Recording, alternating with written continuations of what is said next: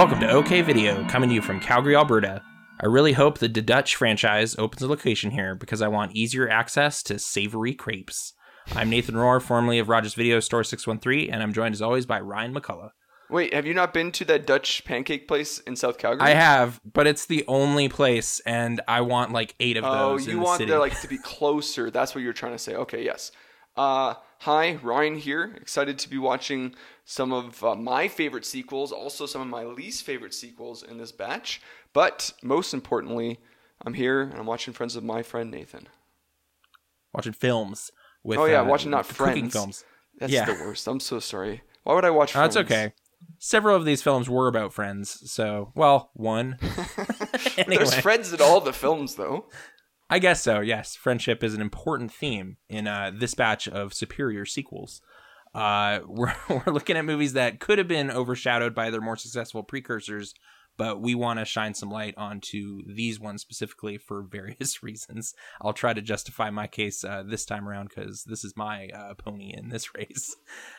We've covered a wide range of movies already. We've looked at Predator 2, Nightmare on Elm Street 2, Clerks 2, Lost World Jurassic Park. It was nice of them not to have a 2 in that title. I appreciate that. Really? We're back to that, though. 2 is like, I love 2s.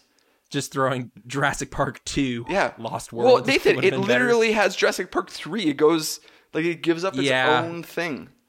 The common thing nowadays is just to put, like, the title of the thing and then put a subtitle, because now it's like we assume every movie is going to have a sequel. When you put a 2 on, it's like it was a surprise. Like, you saw Predator and you're like, oh, they'll never make another one of these. And then Predator 2.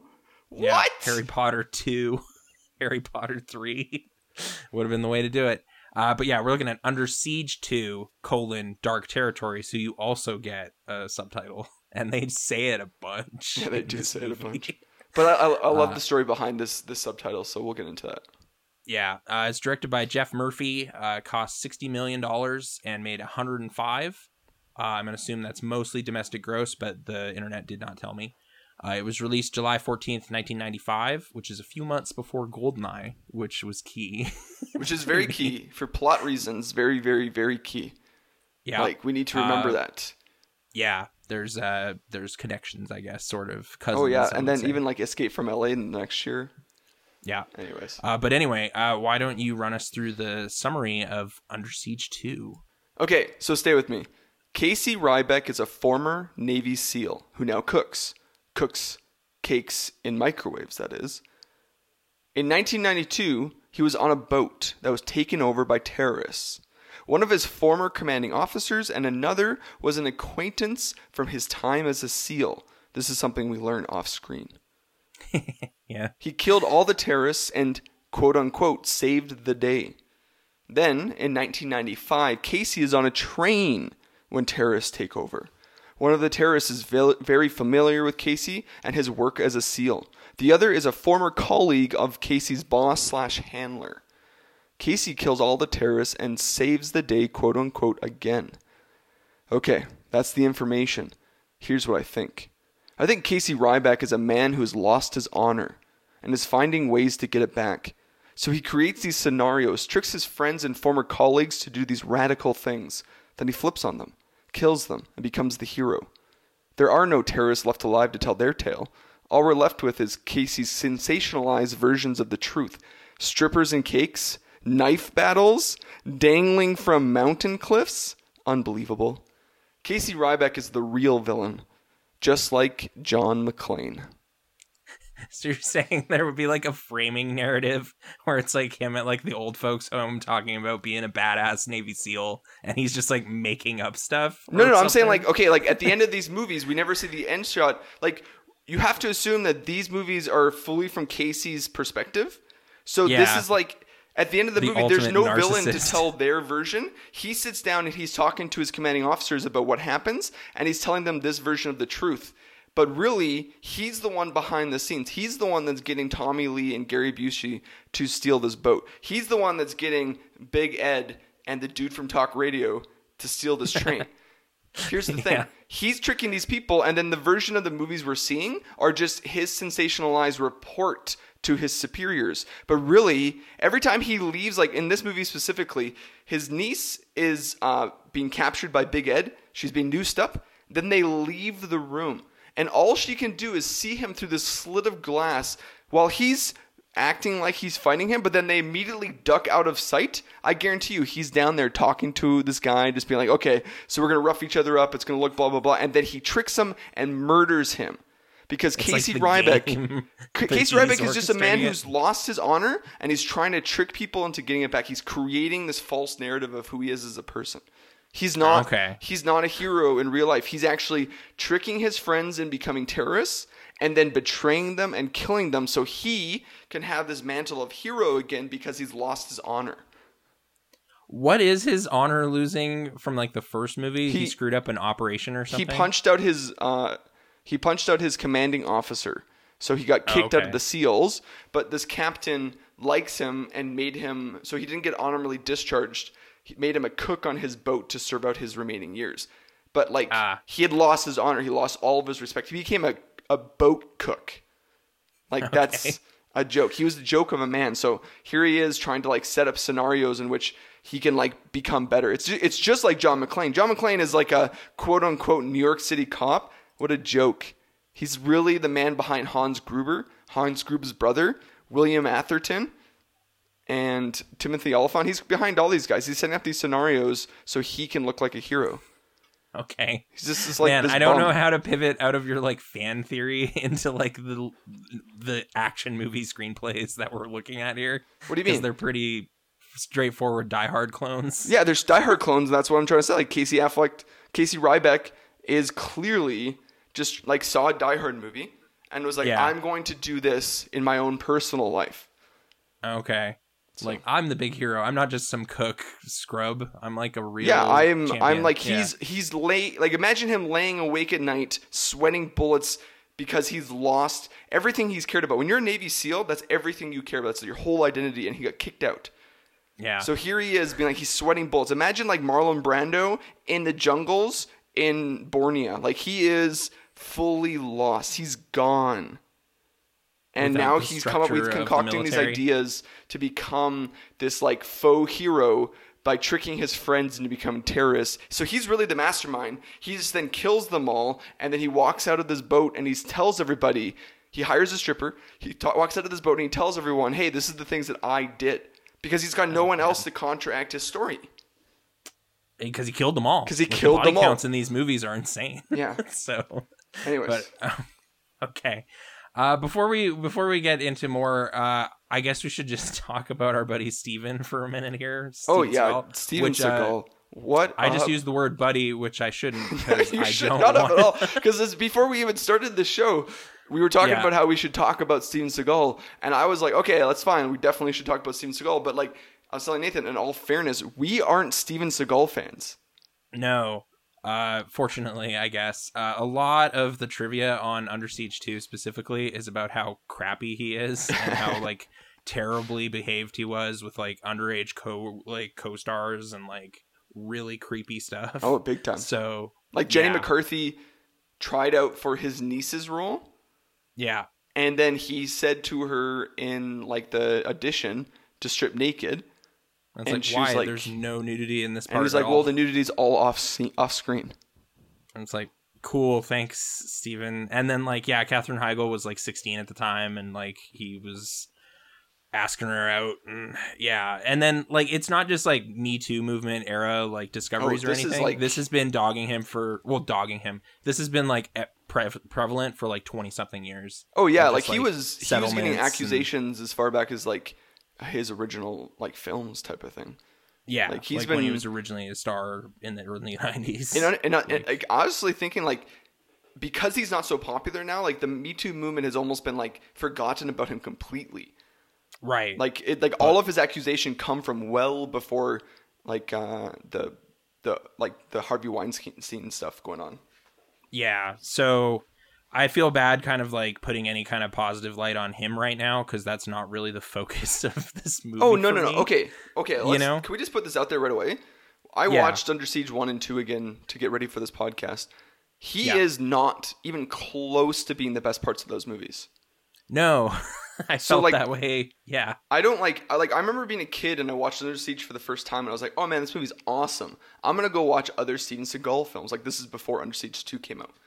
And I was like, I watched Above the Law, I watched Out for Justice, I watched Hard to Kill. And I was like, these movies are boring. They're so boring. He is so boring.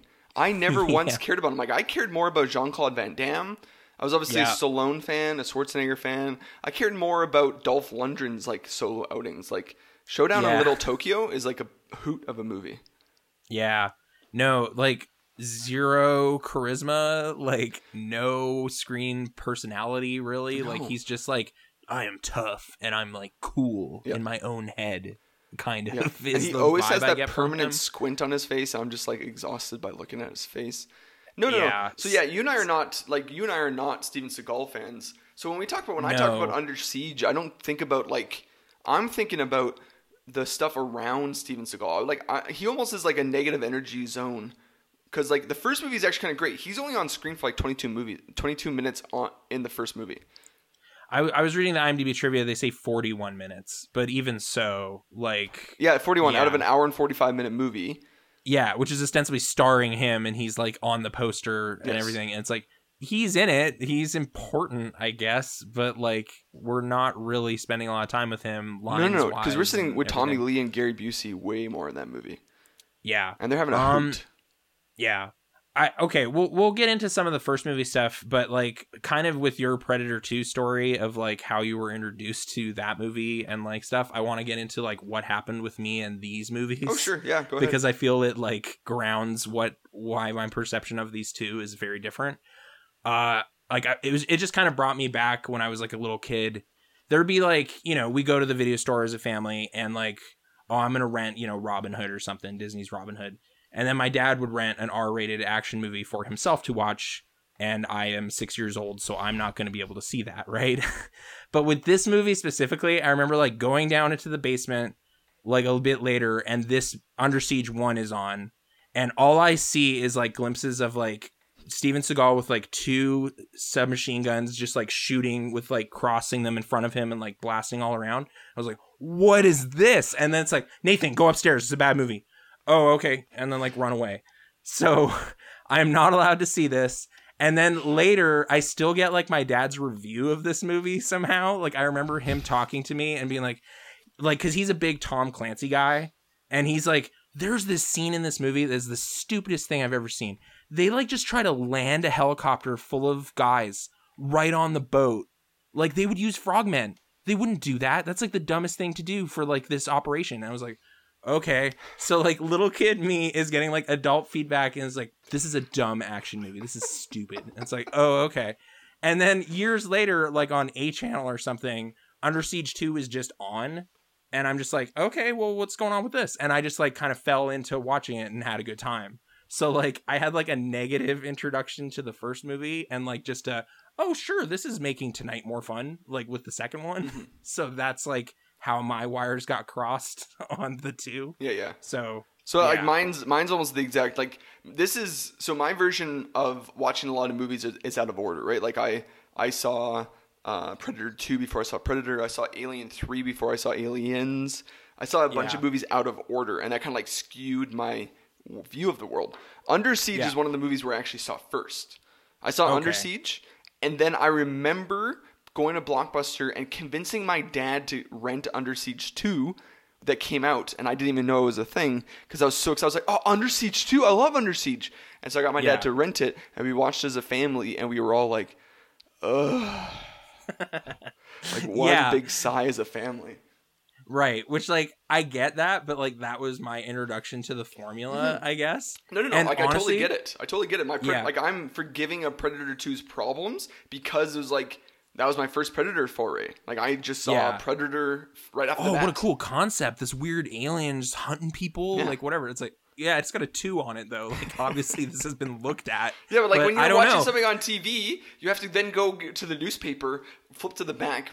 So and find the channel and be like, oh, 2. So like when you're watching stuff on TV, you're just flipping. You're like, some crazy train like hostage movie or whatever. It's just on. Exactly. Like, you don't necessarily immediately know the title of the film. Right. Especially when you're like grade 3. I was grade 3, man. I didn't know to go research. Like, pull up the internet. Like, whoa, what movie just played on Spokane Fox channel on a Saturday afternoon? Yeah. So that was my kind of like sweet introduction to this movie, which is why it kind of took root more so than the first movie. Sure. And then eventually I did see the first movie, but it was kind of like, well, this is now in contrast to something I've already seen.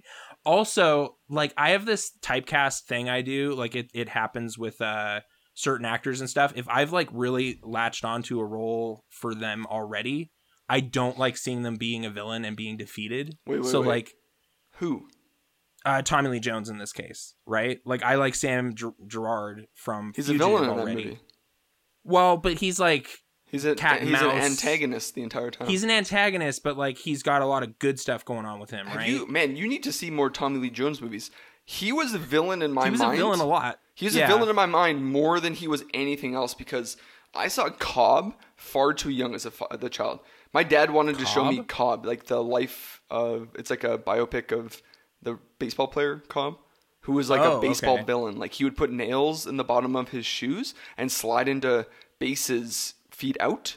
So he would stab people, and so guys would get out of the way. Like he cheated nonstop. He was just a villain. And he's Tommy Lee Jones? Tommy Lee Jones plays him. It was like his like early 90s turn of him. My dad showed me this movie because he's like, oh, you love baseball, come watch. And it's like very violent and a rough movie to watch. Crazy. Yeah, whereas I'm like, no, he's like Agent K or whatever. Like, no, he's also then Two-Face. Like in my mind, in my mind, like Two-Face and Under Siege Tommy Lee Jones, it's the same energies. I guess. I don't know. I like, no, like for some reason he's like permacast is like a cool dude to me. Sure. So I mean, obviously, as I got older, like Agent K became a thing, and that's when nuance entered my brain. So I was able to be like, oh, I like Tommy Lee Jones in this movie because he's a nuanced guy. But like in No Country for Old Men, he's also like he's the problem with that movie. Is he the best cop in the world? Yeah. No, he's like, we talked about this many times. Like the only character in that whole movie that doesn't like move away from their like code, from their implicit internal code, is Anton Chigurh. Yeah. He's always absolute. Everybody else breaks some moral decision in their code. Makes a compromise or kind of goes back on a value or something, And they die or they end up losing in the end. And so like Tommy Lee was 100% that because he's just like the worst cop. I don't want to go and investigate. Yeah. Any more bodies out there? But no, I know. It's just, for some reason, I couldn't like get behind him being defeated by Steven Seagal is what I'm saying. Oh. You know? I totally... okay. I'm getting that more now, and I can because... I do this with Bond villains, too, where I'm like, no, I like this actor more than I like this actor playing James Bond right now, so I don't care Which one? if Jonathan he succeeds. Pryce? Like Christoph. I like me some Christoph Waltz, just as a dude. Oh, okay. You know? But that was a really bad James Bond movie. It was not a great... You're right. It's a little too long. I finally watched it. Or our Anton Chigurh, like Aviar Bardem in Skyfall. Like I feel like that guy's plan should be good. Controversial opinion. Should not fail. That's also a really bad James Bond movie. I know you don't like that one, but yeah. It's fine. I understand what you're saying. Mads Mikkelsen would be mine. I like Mads more than I like. I'm hoping Freddie Mercury pulls it off in this next one. Like, I like Mads more than I like Daniel, so I can get that one. But I think Mads is a good villain. I don't know. Yeah. This happens to me with villains and actors I like. Okay. That's what I'm saying. No, and that's totally fine. I think it's fascinating because like I guess I always grew up with this like conflicted like version of Tommy because I saw Tommy pretty young in Men in Black, but I also saw Cobb and Batman Forever and Under Siege where he plays a villain. I guess I never really considered him a capable fighter, a knife fighter. Yeah. So I just thought like, oh, Steven Seagal will kill him because he's clearly the hero. Okay. Right? But like it's not like the Commando matchup. You remember the Commando matchup with the overweight guy with the metal mesh? With the chainmail and then like Australian versus dude? Arnold Schwarzenegger. Yeah. It's like this isn't a contest at all. I don't know why we're pretending. But they're trying to like make it. It's like they're trying to say like, no, this is Jesse Ventura. Like they're trying to make it that level of like not quite up to like Schwarzenegger's level, but like a little bit below. He was like, I've never even seen that guy before. And I swear that guy got recast or something. Yeah, I think that's how it went. Yeah. But anyways, Tommy Lee, like, okay, so my big thing between these two movies, there's a couple like very clear, like, oh, this worked in the first movie, let's do it in the second movie, right? Yeah. So the knife battles, there's two like great knife fights in these two movies. Yeah. Tommy Lee and Steven Seagal's knife fight is actually legit really good. Okay. And we get to see a little bit of this from Tommy Lee in The Hunted, because he also has a really good knife battle in The Hunted. He has a great knife fight in The Hunted. That's true. Yeah. He does a really good job. Like, he's very intense. You can see Tommy Lee being that really intense person in this knife battle with Steven Seagal, and they're Big Ed doesn't live up at all. Like, at all. His battle with Tommy, like, I thought they did Big Ed dirty, because like all of a sudden out of nowhere, Steven Seagal goes into this like super like speed like combo up, punching, like super like Street Fighter nonsense. Yeah. He had a super combo and he just goes like. Anyways, it's fine. Let's start at the very beginning of this movie. I did break down the plot a smidge in my summary. Okay. Well, all right. So this movie is centered on a satellite that is getting launched at the beginning of the movie and looks terrible. It's okay. The toy space shuttle they use to so like good. Establish it. It's so good. It's so that opening corny. Scene, Nathan, was just like, man, this is really ambitious for a sequel to a Steven Seagal film by like marrying like classical music to a setting, to a dawning sun over horizon of Earth as a space satellite moves through the air. I was like, they're really doing a 2001 like, homage? as soon as I clicked on the movie, it was like, why is there a rocket ship? Oh yeah, this movie has to do with like an evil satellite. Yeah. I was like waiting for trains. But it was like, it's 2001. They're doing a 2001 homage in Under Siege 2 Dark Territory. Under Siege 2. Yes, they are. And yeah, just low frame rate, weird CG looking satellite. It looks really corny. Okay, but then they made choices. Okay, I totally agree. It didn't look good, but nothing it looked great in 1995 that wasn't Jurassic Park or ILM type of thing. But they made choices on how his thing moved, and it's very like every time it's shot out of its like butt, it was like a spider. Like they literally made. They're like, we can't make a good-looking satellite, so we might as well make it look menacing. And they give it its arms, and every single time the arms, like, they uncoil, and then the arms move out at the same time as this thing blasts, and you're like... When it, like, shoots its beam or whatever, it, like, like, has these spider legs that snap. It's funny. It's like somebody... Okay, so, a big behind-the-scenes thing. So this is a movie called The Dark Territory. Yeah. That they... to a prospect script written by some dude that we don't care about and another dude that I care about a lot. So I like quite a bit. Matt Reeves, one of his early writing scripts. So Matt Reeves, who went on to work on Felicity, did Cloverfield. He wrote Cloverfield, directed Cloverfield. Did the second and third of the Rise of the Planet of the Apes trilogy type of thing. He's working on the new Batman. Anyway, so he wrote this prospect, and then they were like, oh, we need another Under Siege movie, so let's take this script, similar to what they did with Die Hard 2. Let's take this script and turn it into a Casey Ryback film. So they got Brian Hengelman to do a little bit of like script doctoring to make it work for... Like incorporate Casey into this story. And like some of the characters, to make some of the characters be characters from the previous film. Blah, blah, blah. Yeah. So... Yeah. Yeah, so you got this great... So it's the whole concept... So because it really... Like this satellite concept thing, this weird sci-fi concept, doesn't really fit well within the like Under Siege first movie. Like the first movie is just like... They're just like terrorists going to steal bombs, like missiles, to sell to the black market. That's all it is. Oh, okay. It's a decommissioned like Navy boat that's going to go on its last voyage, that they go and take it over, and they're going to go and take the nuclear missiles and sell them on the black market. That's all. Okay. I mean, this ultimately boils down to a money scheme, too, for this evil tech guy. At the center of it is this like crazy tech where it's like the satellite that can shoot a beam to Earth to create earthquakes. Seismic events. That is like literally a James Bond concept. Like they literally... Oh, for sure. Yeah, no, like this is honestly, like such a James Bond villain type like scheme.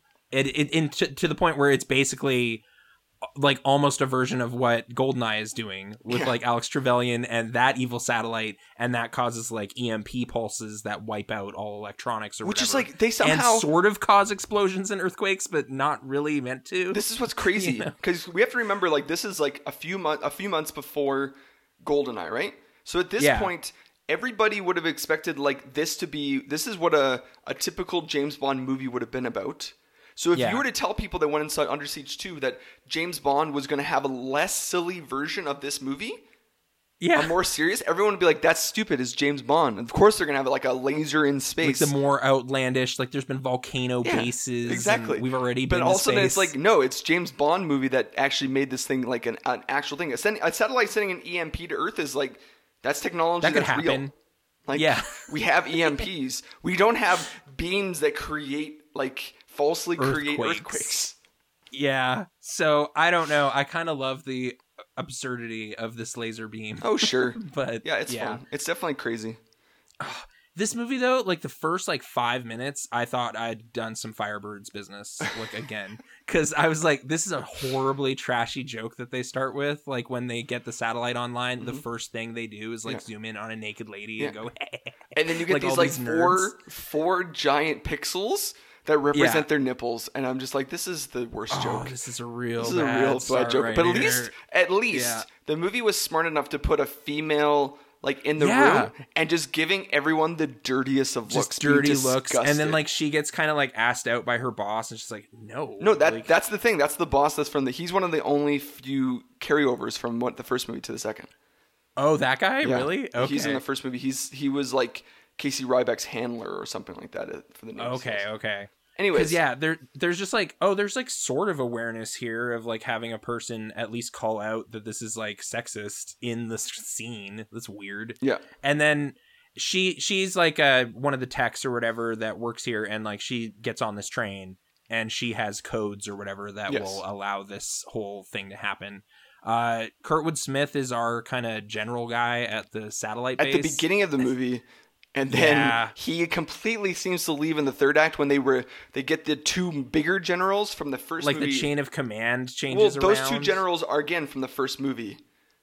Oh. They're the exact same generals that are in the scene, like working with Casey on the boat. Like, it's like Kurtwood was a placeholder, and then all of a sudden they're like, let's give all of Kurtwood's lines in the third act to these two guys. Yeah. That makes sense, I guess, but that's disappointing. It was disappointing to me to see him kind of get demoted. Like, once he's screwed up this whole satellite operation, you don't really get more Kurtwood dialogue. No, and I was like, don't. I want Kurtwood speaking right now. It's true. It's true. Oh, well. Soon to go on to become Red Foreman. Very soon. Yes. After this. Yeah. Later this decade. Yeah. A couple of like highlights for me. But again, I'll get into why they were highlights at the beginning and not highlights at the end. So I thought that Eric Bogosian, the guy from Talk Radio. Bogosian. Bogosian plays Travis Dane. Man, his energy at the beginning of the movie is so much fun. Oh, yeah. Just maniacal chewing up stuff. Oh, there's this bad scene. Jokes. There's this scene where he's looking into the camera like it's the talk lens and it's got this fisheye and he's maniacally like punching in the numbers to kill people, blah, blah, blah. And he's having a blast. That energy just completely dissipates as the movie goes on. He's just really boring by the end. Like Everett kind of becomes the main like antagonist. Or but like even just the energies on how he's reading the lines starts like he's way more cartoony at the beginning, and by the end, because the movie forgets about him, he doesn't even like eat up his scenes when he is like at the center of it as the movie goes on. Like the villains kind of start getting shoved aside in favor of just the action scenes and whatnot as we get closer to the finale, which has quite a finale for me, but I'll get to it. But then you do have Everett McGill. You got Big Ed from Twin Peaks, which is a delight. Dude, like, love Everett McGill. Had like fun times with this movie over the years. Didn't really tie them together for some reason. Like, it was just like, oh wow, the guy who's just like the perfect henchman in Under Siege 2 is Big Ed. How crazy is that? But he's just. But that's the thing is like the movie. Okay, this is what frustrates me about the movie. The movie does set up that he's kind of like the big strong henchman, but by the end of the movie, he is the big bad. And it's really frustrating because, like, at least the Tommy Lee Jones is the big bad and throughout the whole film, and he's a capable fighter. So, like, Travis Dane couldn't put up a big fight against Steven Seagal. Right. You have, like, your tech, like, evil villain, like, guy, and then you have the tough guy. Well, but that's the like, thing. You have that in Under Siege as well, because Gary Busey represents the military side, and Tommy Lee Jones represents like the scheming. Well, the scheming, like over the top actor side, but he's also capable of killing people because he's an ex-agent himself, type of thing. Okay. So it's just adds what that is fun. what is Busey's like role in the first movie really? I just remember him wearing a dress or something. Yeah. So he's like the lieutenant, like he's the second in charge on the boat. Like I forget what it's called. That's why I didn't use his title in the intro summary. He is but Commander he's like the Krill. traitor on board kind of thing. Yeah, he's the second in charge to the captain. He's the main traitor. He feels like in his last psych report from the captain recommended that he has a psych report type of thing, but because he's clearly gone crazy, nobody likes him, everyone hates him. He's mainly there just so he can become captain of the ship for the like few hours that they're captaining it before they leave off with the money. He's crazy. Oh, okay. But he's like Gary Busey. Did you read in the notes how Gary Busey was hired for this movie? Yeah, I like, don't what know a what to dumb think story. about this. I don't even know how could this be true? Like, how could a casting director, what terrible casting director would sit down and cast as the main villain, like a character that was already killed in the first movie? I don't even think it was for the same character. I think it was for Big Ed's character. Okay, I think it was just they like, casted the same actor. Gary Busey was already in the first one. We can't do that. Yeah. Oh, I didn't do my homework at all. It wasn't even like that many years earlier. Like it was like only a 3-year turnaround. That's not a crazy amount of time. Well, wasn't it also like a producer or something was really excited about having Busey back? Have you heard anything about John Peters before? Is he one of the crackpots in Hollywood or what? Well, he's a crazy ex-boyfriend of Barbra Streisand and hairdresser. Okay. He somehow got into producing films. He was given the rights he bought the rights of Superman. Oh, he's this guy. And like he did The Star is Born, and he eventually like led to like after the two brothers like left the Superman franchise. Yeah. He's also the producer of Batman. Like he was one of the first producers of Batman. He got in 1989. He just became like this powerhouse. But anyways, so this is the guy like Kevin Smith had to work with, right? Yes. Like that documentary we alluded to last time, or like a couple of episodes ago. Yeah, yeah, exactly. He's the one that was like, the bigger run is that he asked Kevin Smith to make a movie where Superman's dead for most of it or depowered, and at the end it ends with a giant spider. Yeah, that's like it has to have that. Yeah. It's like okay. That is John Peters. John Peters, who he owns the Spider-Man idea. He owned Batman, so he did Batman and Batman Returns, and then he wasn't on anymore. But then he went on and did Superman. He did Superman Returns and Man of Steel. Yeah, he's just like spinning up movies, but he's not actually watching them or like thinking about them. He's sometimes like an over heavy-handed producer type of thing. But he was just like. Anyways, his tale's crazy. At one point, he was producing this movie. He wanted his buddy Gary in it. They passed, and so he just left and didn't end up producing this film. But it was like a pay or play thing, right? Yeah. So he's like Gary Busey still cashed a check for this. That was big in John Peters films because famously Tim Burton and Nick Cage walked away with $10 million each for their Superman role that never happened because they both made $10 million for developing Superman for a few months. Yeah, it's crazy.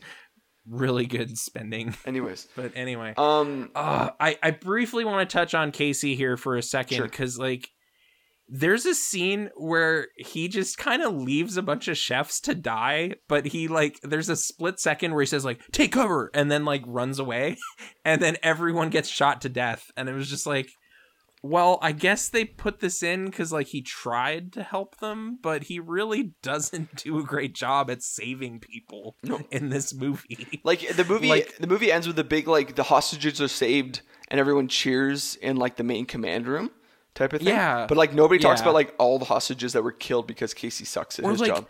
Our tech lady and her boyfriend from the lab or whatever, they just get thrown off a bridge and die. Oh, it was gnarly. It was It was the most I felt it was so mean spirited to give us this main. Okay, so it's a captain. What's her name? She's a captain. Captain Linda Gilder. Okay. Anyways, we're with her a lot in the movie. We're with her in this command room at the opening scene where these two bros are looking at a naked girl and she's disgusted. Then as she's leaving, she gets hit on by this guy. I felt the movie was trying to give us some give her some character. Well, even to make a commentary on on like toxic Hollywood, like toxic masculinity stuff. Like we're Or in the supposed to be like, this military is or something. disgusting. So anyways, Right, we go with yeah. her. She goes on the train. She meets up with her like lover, who's like another captain, and they're in the midst of passionate throws when the bad guys show up. They torture them by like threatening to put this like hot needle thing through their eyes to get the codes from each of Yeah. them. And they Yeah. both give, and they give their codes. And after all of that, she's just tossed out a door and lands like roughly into like just we're with her the whole time while she Rocks. lands into these rocks, and you're like, this is so mean spirited Whoa. for a movie. Yeah, like I mean, I guess it establishes like no, these villains are like serious. I like sort of, but it was But I here's was the thing, caught like, off guard. Yeah, This shouldn't be that type of movie. Like when there's like civilian casualties, it's off screen and it's not never really super gratuitous unless it's like a Paul Verhoeven film and he's telling you something. Or I'm thinking of like Gary Oldman in Air Force One, just like shooting a person, like shooting a woman in the head, which happens. Yes. Like, but it's like, wow, that's like a level of severity that like Under Siege 2 Dark Territory may not like warrant. Yeah. but yeah, you get like a shot of Casey going like, oh, like he couldn't catch her or Yeah. something when it happens, but that's it. It was just like, okay, I guess that's that with those characters. And then we move into just, you know, like the rest of the hostages are just kind of in this car for most of it. Yes. And they're there. And they're fun. Okay, Okay, we get next, Morris Chestnut, but yeah. Morris Chestnut, yeah, he was fine. Like I don't care too much. Anyways, the next big piece that like this is the one that like I was like, oh man, this is the first time I've really like seen and recognized him. Jonathan Banks is in this movie. Yeah. No, he gets like one key moment, really. Yeah. And then I think he's just driving the train for the rest of the movie. He does, but he has that great to his scene. doom. He has that great scene where he kind of walks up and like, hey, there's some dead people, there are dead bodies on the tracks, and the conductor's like, where? It's like, yours. No, it's like, wait, it's like right here, and then he like shoots them or whatever. It's so great. Like, He gets to there's been a deliver this- shooting. Who? You or something. Like there's just been Yeah. like this great line delivery. He gets a chance to do something. I don't know. Yeah, and then he just puts on a conductor hat and is in like the front of the train. It's just I totally lost track of him for like most of the movie, and then the end of the movie is like there's two trains heading towards each other, and he's just like dutifully piloting the train to his own death. Like there's a quick shot of him like still at the helm, and I was like, "What were you doing? Like you were just That's what I gonna mean. ride Casey. the train?" Here's the thing. Casey didn't tell everyone the plan. Everybody in their heads thinking that they had an escape plan because they were with Casey. And Right. Casey promising, it's like the Joker in Dark Knight promising every guy, if you betray that guy, I'll pay you more. You betray that guy, I'll pay you more. But at the end of the day, he just kills them all because that was always his plan. Like it's all a short circuit to like get them all to kill each other. Yes, like Or just to die Casey's in the plan is train. to like all of them were to die. Like in Travis's Dane mine, it was going to be just Casey and him surviving. Everyone else was going to die, but then Travis Right. Dane dies. Like Casey promised Yeah. them all different. In my theory, Casey promises them all different things, and so Jonathan Banks has no idea that there's this train filled with gasoline coming at him. Like, oh, we switch tracks onto a train. No, like, he just line? doesn't Oh, know no. that this train's coming towards him. It's around Yeah. a bend. Whereas like Travis Dane knew that this train was coming. Yeah, It's just like it's the Joker scene where it's him like you telling betray all your henchmen. Yeah, yeah, but like the henchmen think that they're gonna be like I'm gonna if I'll kill you to get your cut, and then you'll kill, and then the next guy's like yeah, but I'm gonna kill you to get your cut of that guy's cut. Like you know that it goes in that trail. yeah. There's some fun, just like one-off henchmen in this too. There's like a guy with like a milky eye and like a big mustache that just gets like horribly cut up, but apparently too horribly to like be shown. Like that's one of the like NC-17 like we had to cut this moments or something. So you see his wrist get slashed or whatever, and then it's just kind of tussling, and then we see his dead body later, and it's like way more gruesome than what happened. Yeah. So we have to wonder what went on. But yeah, I do want to get into Everett McGill's like final knife fight, because this has always been a big like sticking point with this movie for me, because he seems so capable as a character like for all of this movie, and then when he's like finally encounters Steven Seagal, he just can't deal with him like waving his hands around in a square. But that's Steven Like- Seagal's like that's like Aikido. yeah, like that's his like myth around Steven Seagal is like he like his Oh, you can't touch him. Yeah. yeah. And like it was all set up. To be fair, the movie does set up a little bit where he's talking to Steven Seagal's like Ryback's niece and being like, "I've never been scared of a man before, but I'm scared of your uncle," type of thing. Yeah, yeah. So they hype up Steven Seagal to be like the ultimate knife fighter or whatever. Yeah. But the actual cutting and like pacing of this fight is just like not doing Everett any favors. Least, he just looks like a goof. The one thing I'll give John McClane walks away cut up from his battles. Like he has that everyman quality.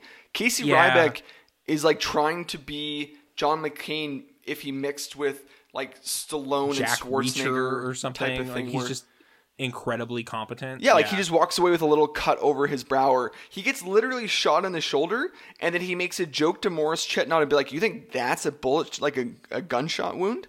With a sniper rifle. Yeah, he's just like, "You think that's shot? That's not shot." Yeah. And it's like, as he taps it with his gun pistol hand like holder, like he taps it with his pistol, went right through. Yeah, and yeah, like he's just got this like invincible, like.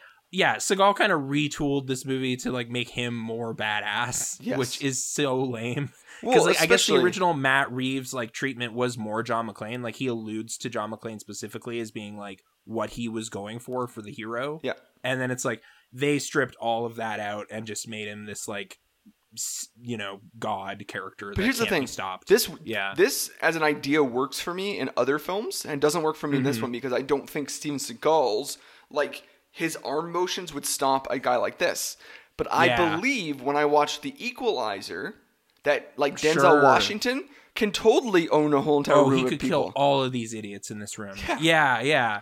Like it's all about how it's handled. Because like they establish Everett as just like, that guy's intense. Like I'm kind of like worried about this guy to the point where I at least want a big The Hunted style showdown that's like tough. In all fairness, like I said, the fight scene between Tommy Lee and like Steven Seagal was way more intense. Like it was like they were actually getting each other like with the trading knives. blows. Yeah, and it was like way more clashes of the knife, which is actually a pretty cool like idea when you think of like there's like it's sword fighting but with knives. Like that's terrifying. Small point of contact. Yeah. So the knife fight always kind of let me down with in regards to Everett's character because I generally like him as just the intense heavy throughout most of the movie. Yeah, and then they do him wrong. But Nathan, like so the knife fight was terrible.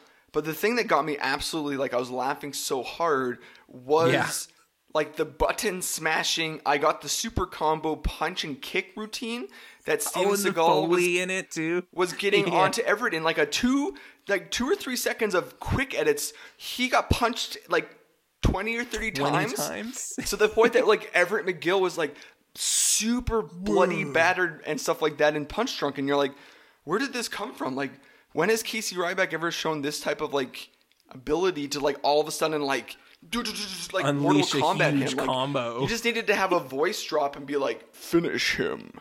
Right? Yeah. Mortal Kombat. It's over the top how it wraps up. I guess just getting into some other action scene moments, like whenever there's action happening hanging off the side of the train, I couldn't deal with like how slow this train looked. You know? It was just like, I guess it's moving.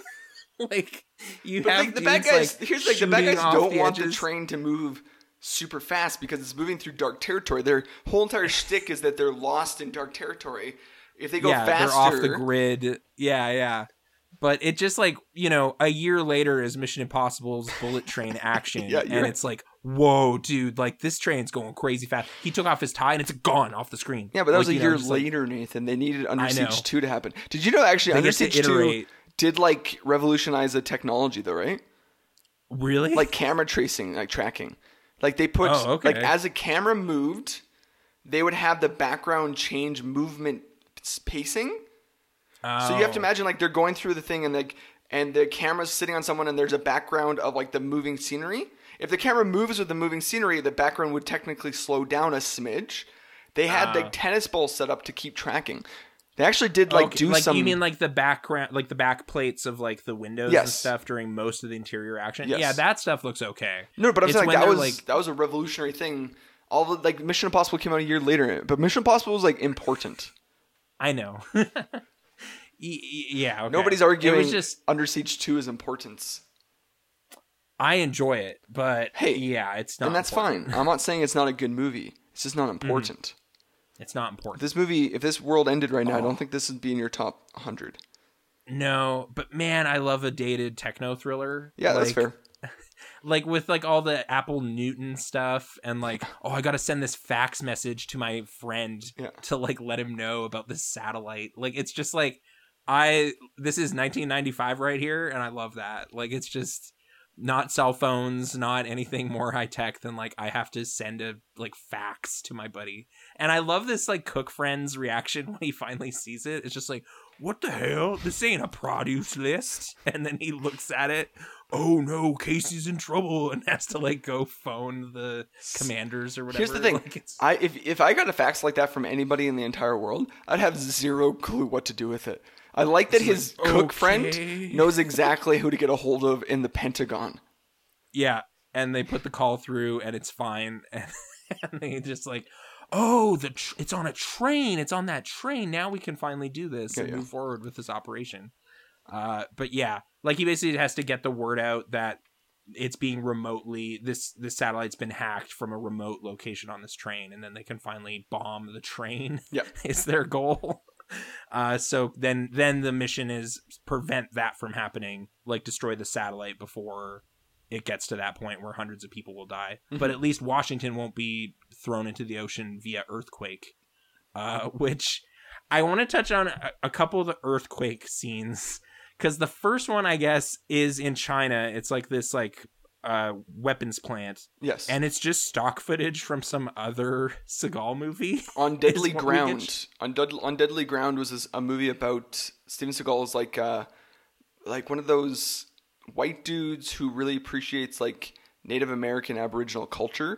So he like fights for them, and like it's all about like oil company coming in and trying to take down trying to take over the like Native Americans' land, and he fights for them against an evil Michael Caine. Anyways, the plant in that movie blows up, so they just recycled that footage from that movie. They just used some footage of that. Literally, it came out a year earlier. That's the funny part. Like, it wasn't even like a long. It was literally 1 year earlier. Distant memory. It's like, oh, I just saw this explosion last year. If you were a Steven Seagal fan, Steven Seagal. Yeah. Yeah. And then my favorite one, and like probably my favorite Eric Bogosian line delivery, is he's paid by some like German millionaire to like kill like an ex-wife on an airplane, and he targets this airplane, hits the button, and says, "Boom, earthquake in midair," and it's like, that's the dumbest sentence ever. I love it. I couldn't deal with it. It was like, what seismic anything happened in this airplane fuselage that's worked? But it does. He can like snipe airplanes out of the air with this technology, and does it again later in an even crazier way. Like the stealth bomber, like that's right over the train. He manages to like ace it right before it would destroy the plane, like the train. Yeah. It's just dumb. Yeah. But anyway, and then is there another earthquake? Oh, the big threat is like a fault line or something under the Pentagon. Mm-hmm. And if it hits that, it'll destroy Washington and like millions of people. Yes. So the lesser of two evils is to blow up this train and all these people. Yes. But yeah. So all of this culminates in just this like insane final minutes of racing around, and like two trains are coming at each other, and like Everett McGill's been dispatched at this point in the lame knife fight, but Bogosian is just like screaming about the satellites, and he has this like phone taped to a laptop that Casey shoots, and it's like, oh, I hadn't thought of that. Now they know exactly which satellite it is, and they can just hit the self-destruct button. But the final moments of like the trains crashing, and he like Dane has been thrown off the train, and then he somehow is like still alive and grabs Seagal's leg and gets pulled up into this helicopter, and then all of his fingers get cut off, and there's nonsensical screaming of like Ryback, and he's like a fireball. When my cousin and I like revisited this movie, we just lost our minds at this whole chain of events. It was like, what just happened? That was like the most insane, frenetic nonsense ever. And then we just cut to like a gravestone of his dead brother, and the movie's over. Well, with like a really sappy like Frank Stallone song playing in the background. an incredible song that Steven Seagal co-wrote and like performs on. Yeah, it's about a train, like it's like the Train of Freedom or something. Like the corniest after the ballad. train has gone is what it's called. Yeah, And he co-wrote it. Yeah. So this movie like ends on such a hilarious high for me of just like the stupidest thing you ever saw, and then this dumb train song. Yes. So it sends me off on like an okay bit. Personally, I don't know how you felt about the final moments, but I was like, it was nonsense to me. Here's the thing: I don't dislike Under Siege 2: Dark Territory at all. Okay, I think it's a blast of a movie. I think it's so silly. It's like it represents like I said earlier, like Steven Seagal is in the wrong movie here, type of thing. Like anybody, you plunk in Dolph Lundgren, this movie would be better.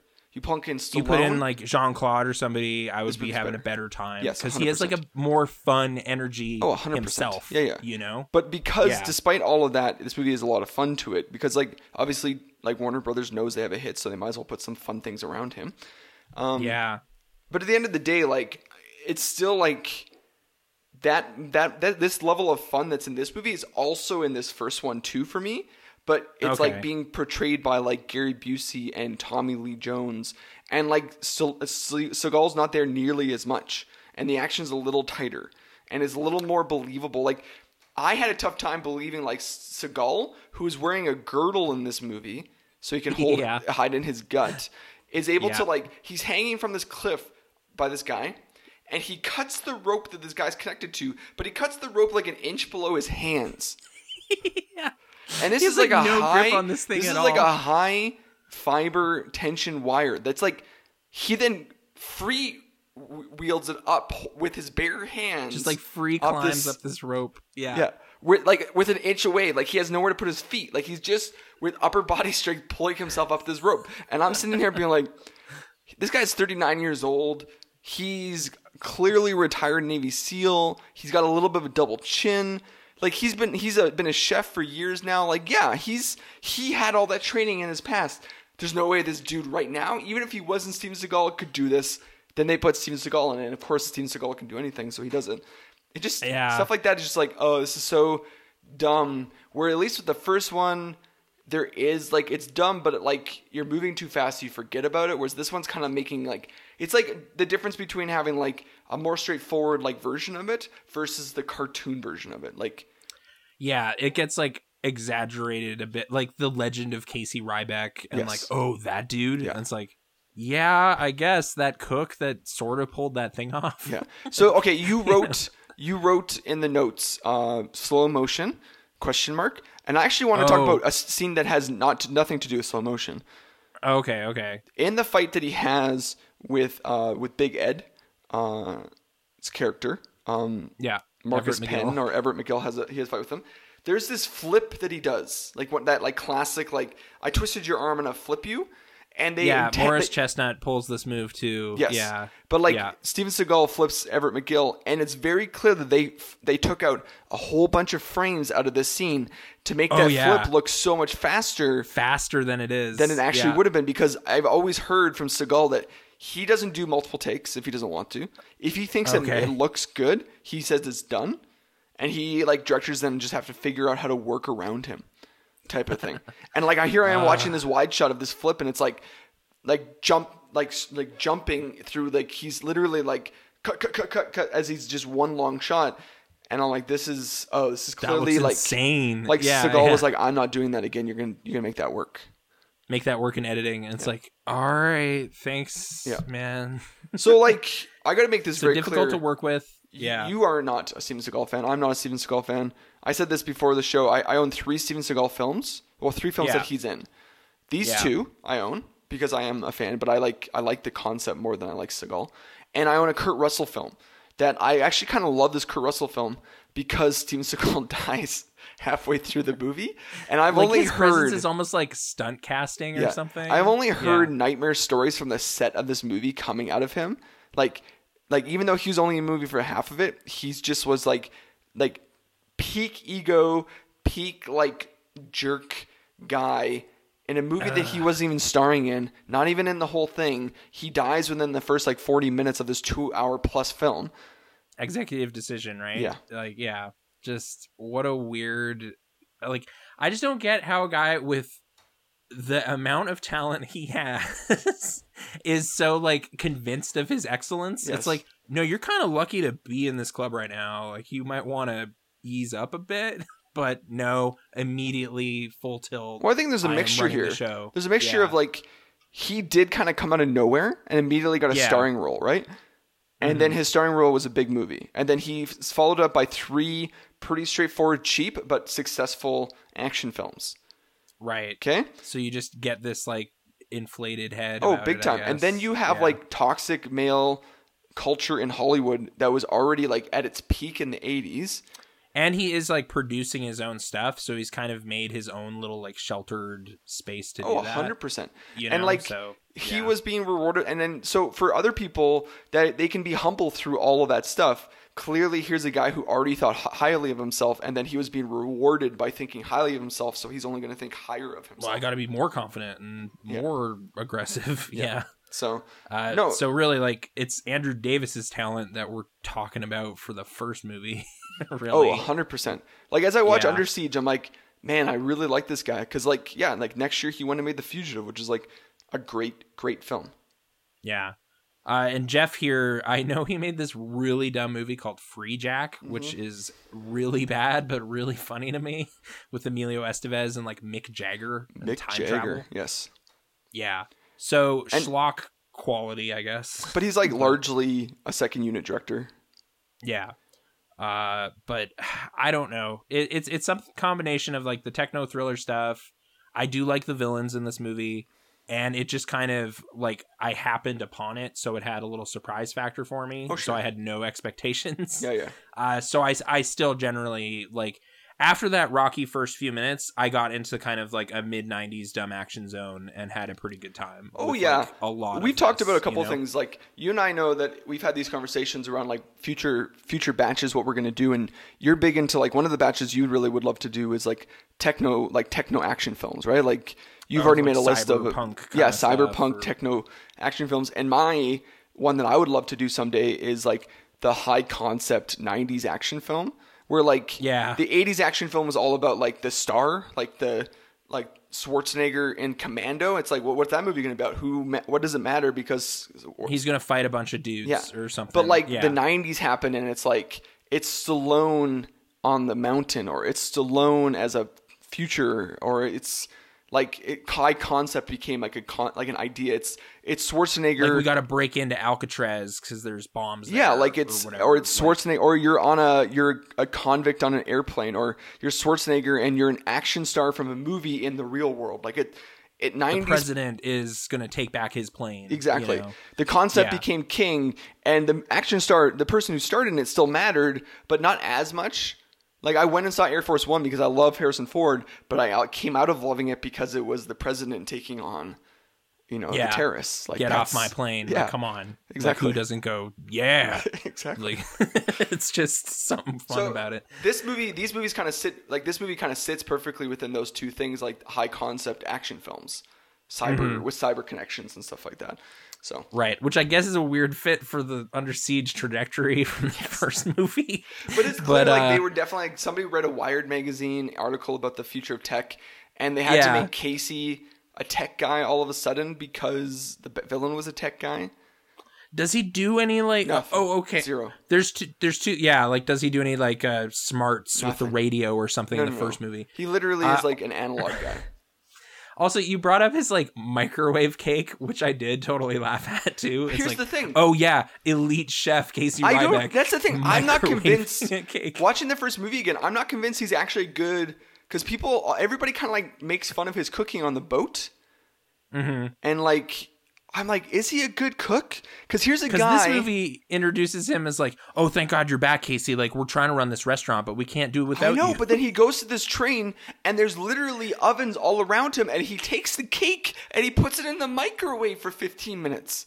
Yeah, Was that he like? does. Is that like him being like future Is this tech? like a bit? It's like Yeah. him. It's future tech, Casey. Right? Like, no, we don't need an oven. We have a science oven over here. Like the one moment I remember, like, doesn't he make a bomb or something in a microwave in the first movie? Like, Oh wasn't yeah, that a yeah. thing? So the power goes out in the building, and on the boat, sorry, and he puts in something into a microwave, sets it to go, but it's one of those dial ones that like it doesn't work anymore with new like digital ones, but it was one of those dial microwaves. So as soon as the power comes back on, it turns back on. Anyways. And then the guy goes like, "Ooh," and then it explodes or whatever. But that's like a classic, like that's like a Schwarzenegger Stallone bit. Like that's booby something trap kind of thing. That's not like technology. Like in this one, he makes like some sort of drink shaker explosion thing that napalm or whatever and torches a bunch of people. A lot of great flame suit stunts, I guess, in this too. Like the stunt team has to really work hard at making everything worked hard in this movie, because even like there's so many shots of like what that's clearly not Steven Seagal. Like his stunt double was working overtime in this movie, man. Like that guy was running on tops of trains for a very long time. Yeah, no, some of those moments are where I'm talking about this like slow motion where it's just like, it's not like John Woo smooth or like Matrix or anything. It's like really framey to the point where it's like, this doesn't really make anything look cooler. It's just like a guy jumps from like a train car down and it goes like. Well, it's because like John Woo showed up and he was like, guys, if we're going to do slow-mo, you have to increase the frame rate. Yeah, like if you slow it down, see more detail, and it'll look cooler. If you slow down 24 frames a second, all of a sudden you're seeing 6 frames a second. Like that's like that boom, doesn't boom, boom, boom. Yeah, what are you enhancing visually with that? Like it happens several times in this. It happens like, so is this many. Like a look they were hoping for? What is to be fair, on? like for a long time in film, this would happen where slow mo meant like ugly footage for a long time. Like, so when John Woo showed, I think we grew up in the wrong era. Like, I grew up disliking slow-mo because, like, slow-mo was, like, overdone in the late 90s, early 2000s. Yeah. But we don't really realize, like, how revolutionary that was because forever slow-mo meant, like, oh, look at this jaggedy piece of crap film right now of just, like, ch. And it was like, no, like John Woo, like, Tom Cruise walking through that corridor and having birds flap slow-mo. That's crazy because birds flapping is, like, a high frame rate nonsense. If you didn't have good frame rate, it's going to be like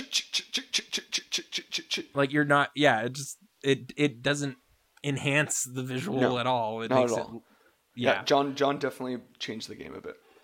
Yeah, but he'd already done that like years before '95 in some of his films. I know. So, but like, it's just like we're talking about Japan at this point, right? So yeah. Okay. Hong Kong, but yes. Okay. And then finally, I guess, like the violence that happens in some of these shootouts, like I was like, wow, there's like makeup effects for like a dude's cheek exploding. Like when they're getting shot in the head and stuff. It's like kind of gnarly. But this is what's still like Steven Seagal brought to the action game more than the rest of his like compadres just, like, did. Vicious violence. Yeah, like Schwarzenegger was able to would kill people in interesting ways. Stallone would like shoot giant guns and like have giant monologues in the jungle.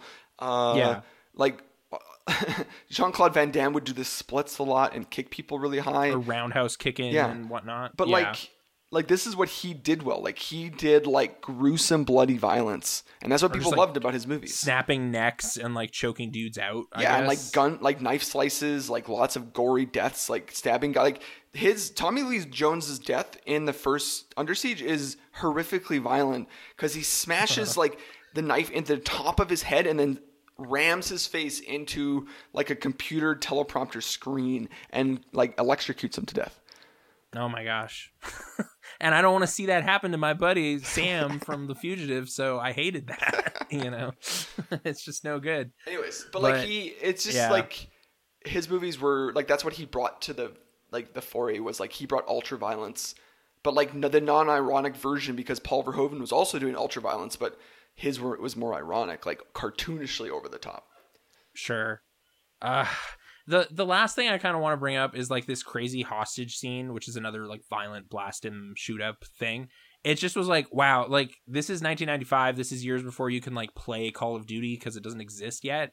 This is totally like hitting the same like visceral thrill, I guess, of just like taking down a bunch of dudes real fast in like a crazy frenetic little shootout. Like it was probably the high point in terms of staging or whatever, I thought. Okay. It wasn't great, but it's just like, it's 95. You don't have anything else that's like that. So that's like why dumb action movies had a niche market, I guess. Oh, sure. You know, maybe why this is a big rental, you know, but yeah. That's just like, Well, I the think last more thing why to Call of highlight. Duty became a big game because all of a sudden you became this. It's like, oh, you can just do this now. Yeah. You can just be the guy running through the airplane and shooting the hostage takers and making this fun. This is why And you don't low need key a action movie. films are not a big deal anymore. They have to go to Yeah. Fast and Furious levels because video games aren't even keeping up with that. Like video games, people are like, oh, I can do this in my own house. Like, why would I want to watch somebody else just shoot a gun and kill people? Yeah, that's like every year one of those comes out. Yeah. So several of those, yeah. So it was like a weird kind of like, oh yeah, like this would have been really cool for like a little period of time in my time too. Like you're 13 or something. This is the only way you can see a cool shootout like this. But now you can like play them. So you don't need it anymore. So you don't need Seagal anymore, really. It's true. Did you? Yeah. Okay. So for research for this, did you end up reading any of those things I sent you? Oh, like the Seagology thing, like the David Gordon Green action? No. Well, Seagology is a book written by a guy named Vern, who is a contributor Okay. to Ain't It Cool News, who wrote a whole book about the different eras of Steven Seagal films and what they meant. And then he even made Okay. an update when he went on to do more like this book came out like the early 2000s, mid 2000s, and then he did an Okay. update for his like direct to video like era type of thing. So that's the Okay. book. David Gordon Green wrote an intro to this book that Like then, the forward, yeah. that then the Guardian picked up as a whole separate article, and David Gordon Green, being like a pretty prestigious, respected director, talking about his childhood and how much he loved going to see like Seagal movies as a kid. Yeah, it made me kind of think, because like I agreed with you that like we watched Above the Law and I was like, wow, this is a boring movie. Like this is just a lifeless thing. It's Andrew Davis and everything, but they just didn't have the scope and the budget to make a movie that's entertaining. Like I literally just got rid of it. Like I just was like, I don't need this movie. Like this is boring. So to hear like, well, if you're a kid and you like snuck into this movie, it was really cool. Yes. Or something, you know, like just where you are. Like, Oh, I would as say like it was like development, you know. yeah, he makes it very clear like he was like 13 and he was sneaking in to see these Steven Seagal films. So I could Right. totally be like, I could see myself being in the exact same boat. Like, oh yeah, like I get to sneak in and see these like super violent movies with Well, this like guy. that forbidden fruit thing, or me like getting chased out of the basement because like there's too much gnarly shootouts going on down here. Yeah. Like if you're like, no, dude, like there's some crazy stuff. yeah. Like For one of me- those for me was like, I think I've probably talked about this somewhere, but like I was given a tape to like record like Tintin episodes, but at the end of the tape was like an hour of True Lies. And I was like, oh, I'm keeping this. This True is Lies? awesome. And True- I would just watch like the bridge chase scene and like the final act of I True love Lies that. a bunch. You wait, Yeah. you saw the last hour of True Lies like more than the Yeah. rest of that's the worst part of True Lies. Nobody likes that. I love the bridge chase though, dude, because it was like, whoa, what is this? I shouldn't But even you watch missed all it. the This good is stuff, like clearly an this- R-rated movie. him going down the like skiing on the hill, the whole setup with like his wife and figuring out stuff, like all that stuff. The No chase scene in contest the for any mall of that. where like Yeah. he's on a horse following a guy on a motorcycle and he Yep. jumps between buildings. Technology versus horse like literally happened on screen. I know. Yeah. Like years Yeah. before that joke happened too. I know. Which is probably I think has to be like on the nose like reference to True Lies. Has to be. Maybe. Anyways, my forbidden fruit was a few growing up. There's only like I mean, we as a family sat down. So in 1996 when Scream came out, I was in grade 6 myself, and so my brother was younger than me. I think he was in grade 3. We sat down and watched Scream as a family. Because my parents just thought it was a thriller. They didn't know it was a slasher horror film. Had no idea. Yeah. So we watched it as a family. Then a year later, when I was in grade 7, my mom took me to see Scream 2 in theaters. So could you imagine, like, that's the movies we saw as a family. What was forbidden in my household? Well, I have a story for you. 2 movies were forbidden in my household. And I snuck and watched both of them while we rented them. The Yeah. first one was 8mm Oh no. with Nicolas Okay. Cage. Obviously, I was a Yeah. Nicolas Cage fan as a kid. Like, I didn't know that I loved Nicolas Cage, but I was loving all the movies I saw with him in it. Anyways, parents rented it. I snuck out of my room, and we were living in like a 4-plex at the time, so it was like my room was across the hall from my parents' room, and down the hall was the TV. So I had to go down there. We had this surround sound set up, but I'd plug in headphones and put them on, and I had the volume so low that I could hear anything else going on in the house. and I had my hand out and on the remote. So that as soon as somebody came out, I'd push a button and the TV would turn on separate from the movie. Like a TV would switch to TV, and I'd be all of a sudden like so you watching just, a switch TV to show. like the weather or something. Yeah, I'd be watching a TV show in the middle of the night. My parents would be like, "Oh, what's going on?" I'm like, "Oh, I couldn't sleep, so I put these on." Blah Watching blah blah some blah. TV. Yeah, I was really good at sneaking, so I watched that movie. That movie's dark and messed up. That movie's so messed up. Well, it's like about snuff, like It's so snuff dark. films and- It's so dark. Yeah. But anyways, the other one was Wild Things. Parents rented Wild Things, and I was like very interested. That movie was not a healthy one for me to watch as a young child. Like, No. that got me started on some things. I was like, I'm very interested in what happens in this movie, and I can't figure out why. It is some like quality trash now. It is as, some like, an adult. quality trash, but it is, Yeah. without a doubt, still super trash. I watched that movie Trashy. like 2 years ago Yeah. again, and it is so trashy. It is so Like trashy. it loves it though, but it's But at least it's like it's going for it. Like it's like I really like Basic Instinct because of its trashiness. Like it's so Yeah. unmitigatedly trashy. Oh yeah, we keep saying like Verhoeven, like he knows what he's doing. Exactly. So it's not like a mistake or whatever. No, and I Yeah. think Wild Things is doing the same thing. But there's some stuff in that movie where I'm like, you know what you're doing, but that's okay. All right, yeah. That's low hanging there. Yeah. That's a little yeah. I mean, yeah. Anyways, so yeah, those are the two movies I snuck as a kid. Violence was Okay. fine with us. It was sex stuff in our house that I was like, you can't watch this because of sex. Right. Just to justify what I was reading from David Gordon Green, because yeah, it was weird hearing how much enthusiasm he was having for some of this stuff. 'Cause it's Yeah, like, I think you grew up in a oh, different okay. era, right? Like Yeah. we both have people that have been taken down by this like Me Too movement, and at the same time, like we're little kids watching these movies and we love these actors, and all of Yeah. a sudden, like you find out years later how shitty they were. Sorry for swearing. You find out how terrible that they were, and Yeah. you're like, yeah, I mean that sucks, but I still watched that movie before I knew any of those things. There was no way I couldn't even go on IMDb to read that at the time. Yeah. So Like I'm gonna yeah. watch Under Siege and I'm just hoping that Steven Seagal's a nice person in real life, like type of thing, you know? Yeah, he's Casey Ryback, the hero. Yeah. But then The it turns out crazy he's like a villain, giant, really. giant a-hole. So you're just like, Yeah. okay, what are you gonna do? Yeah. So Well, let's focus over on the MVPs. I'm curious where you're gonna go with it. Man. I feel like mine got kind of shrugged off, but I'm gonna stand by it. But, this was okay, you did I the definitely summary. struggled. But go ahead. Sorry. Yeah, so for me, I honestly like I kept coming back to him, even though he doesn't get to like end strong. Eric Bogosian, I really enjoy his villainy in this. Sure. Like he has like a glassy-eyed crazy that really works in those early scenes we were talking about with like him just staring into the camera saying like bad jokes basically about killing people.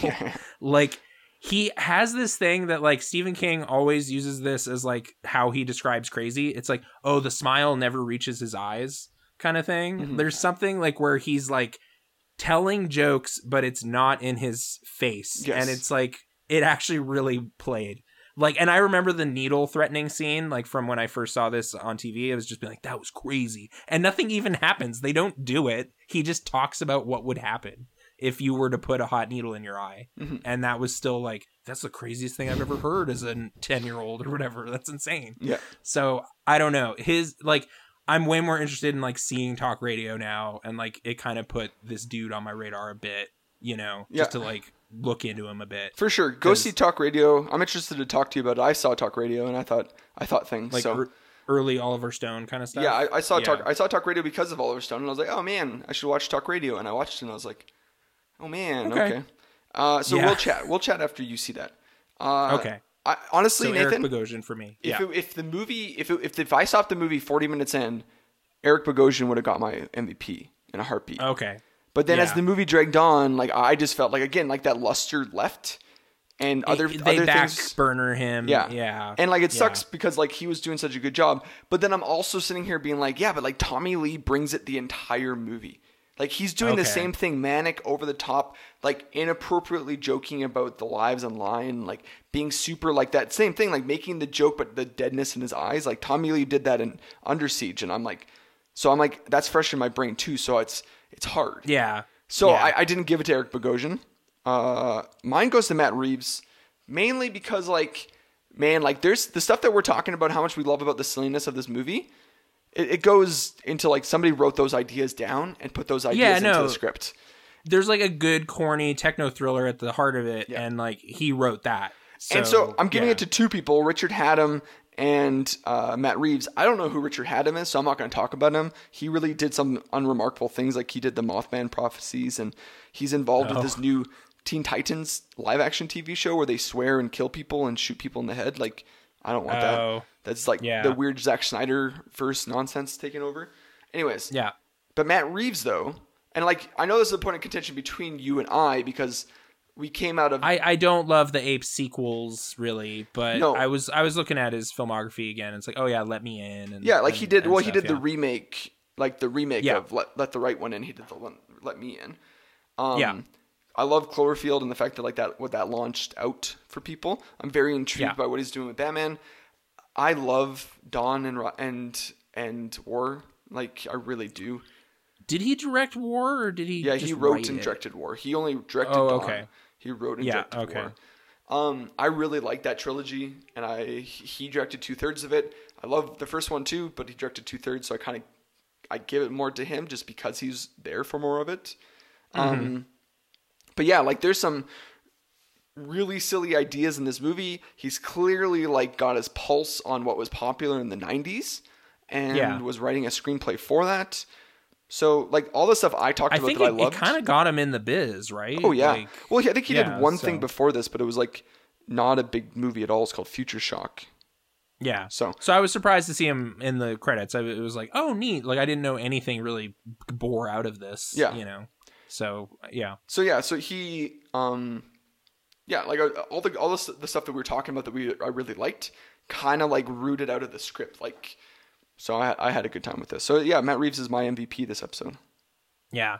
And I guess just my runner-up is Everett, because I really did enjoy what he was doing. But again, the movie kind of backburners him also and doesn't conclude with him well.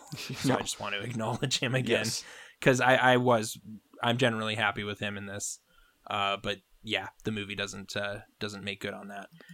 Pretty simple question this week. I thought it was actually kind of obvious one, but it might just be a fun little thing. I know it's a weird time for it because we can't really go to movie theaters right now, but like, what are your go-to snack combinations for a movie theater outing? Easy. Like, easiest question you could have ever asked. Okay. I go to I have like two different ones, but yeah. Oh, okay. Like, yeah, so I always have the same one. Like, I'm always excited for it. I guess there's a third item I'll sometimes get, but it's in addition to these two. Okay. And I go to, just to clarify, I go to Landmark in Calgary. Yeah. Because in Landmark, so many, like specifically Country Hills Landmark. Like, I'm going to go on to here. This is actually a big question, so I'm going to get into this because I love Landmark Cinemas so much. They're the ones that first gave us like the comfy chairs in our city. And specifically Country Hills was like one of the pilot programs for the country. And like the chairs there are bigger and a deeper recline than what eventually came out of this like pilot program. Like you go to the newer ones in Landmark and you go to Cineplex new ones, and they all kind of like a little more narrow. There's a little bit more like friction to the leather, whatever the seat covering is. And they don't nearly recline as deep as they do just because they like clearly they want to fit more in like width, like they set them up differently so it just can't go back far enough. No, it's just like it doesn't go back far enough. Like it's just a very different system. Like the chair is even different, like the handles and stuff like that. It's just not the same. Okay. But anyways, Country Hills in Calgary, that's the place to go. I don't even live in the north. I live in the south, and I still go across the city to go there. It's worth the drive. Yeah. They also brought in the pop machines where you can have like the infinite flavors and all the combinations. The Coke Freestyle, put vanilla in your root beer or whatever. And unlike Cineplex, they still do like free refills on the large size of beverage.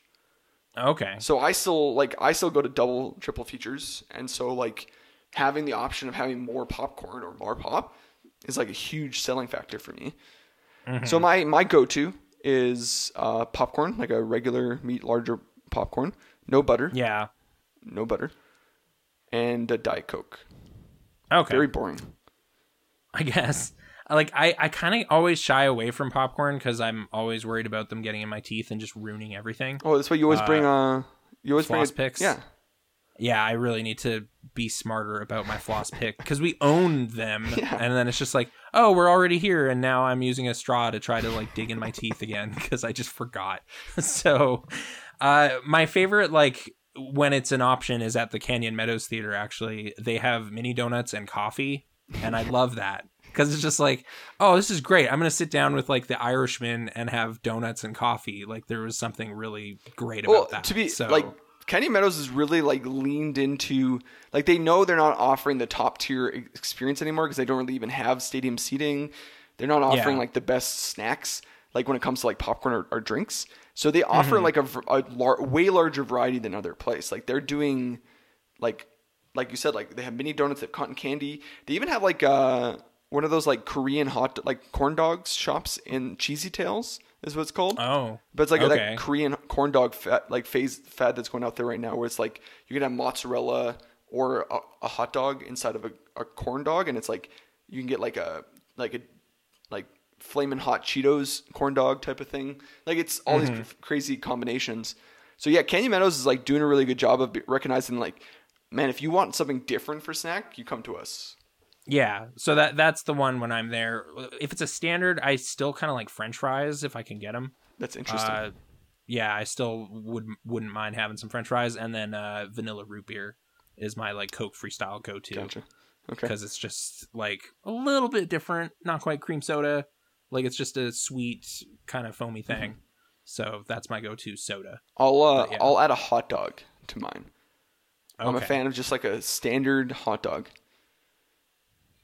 And then when the Tim Hortons was there at like the Chinook, oh man, that was great. It was so great because when the Tim Hortons was there, it was like, so you go to a movie theater and you have this expectation in your head of paying like $25 for food, right? Like it's crazy. It's like, I can get some bagels or you know, you could go. And they saw it at Tim Hortons that was regular price, so I'd go get a tea for $1.90 and then a bagel for $1, and you're like, this is crazy. How is this allowed at a Cineplex?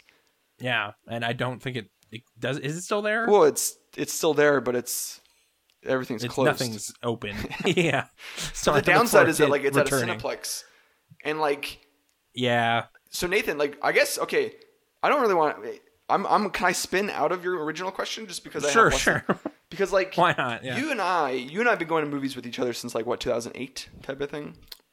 Late 7, I think. But yeah, late 7.